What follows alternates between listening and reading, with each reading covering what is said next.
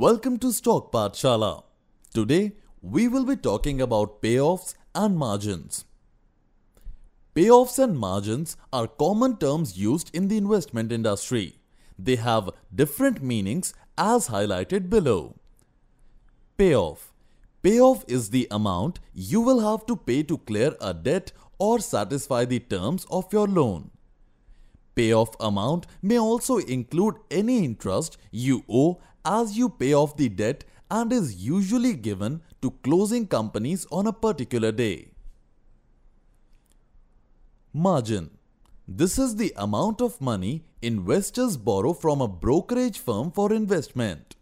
Brokerage firms are financial institutions that help you buy and sell collaterals. This can help your dreams come true even if you do not have cash.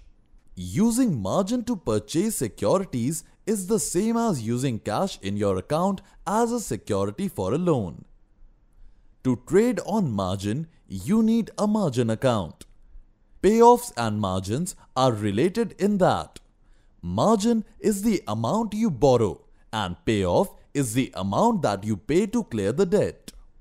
Marginal call is a common term used. It is a call to the investor to contribute money to restore the original equity after stock price falls. Advantages of taking a margin loan. Margin loans are good since there is no payoff date as long as you have stocks in your account. You can therefore take your time, make your investments and pay off the loan when you are ready. Margin loans are easy to access. Paperwork involved when taking a loan in a margin account is only done during the first time. Once you have taken the loan, there is no more paperwork, so you can borrow any amount up to the limit, pay the debt and borrow again. With this explanation, we see that payoffs and margins go hand in hand.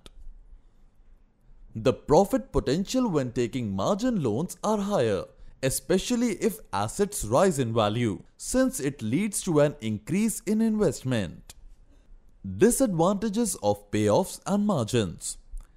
As much as the rates of margin loans are lower than credit card rate, caution should be taken when taking this loan.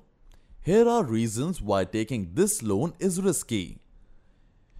Payoff and margin rates are usually higher than other loans, like mortgages and car loans. Investors are therefore advised to approach margin loans with extreme caution. Cash withdrawals are limited to half the account's value. If your account has 1 million rupees, you can only withdraw 500,000 rupees. If you fail to bring in cash as an investor to reduce the debt, then the lender sells part of or all your collateral at a lower price, which is unappealing.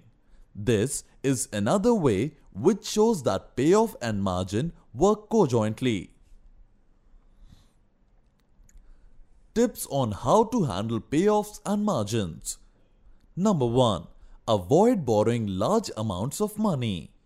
Since payoffs and margins work hand in hand, you should borrow a small amount which will save you from getting a margin call in case assets lose value. One should take a close watch on the market conditions which keep on varying. Number 2. Have a plan on how you will pay the loan. Failure to plan is planning to fail. Payoffs and margins require proper planning.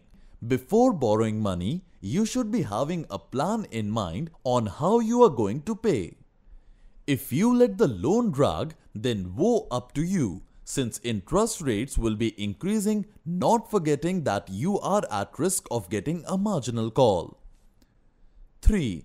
Understand the regulations. Most aspects in life have got rules, and so does payoffs and margins. Ensure you know the terms, conditions and procedures for a marginal call.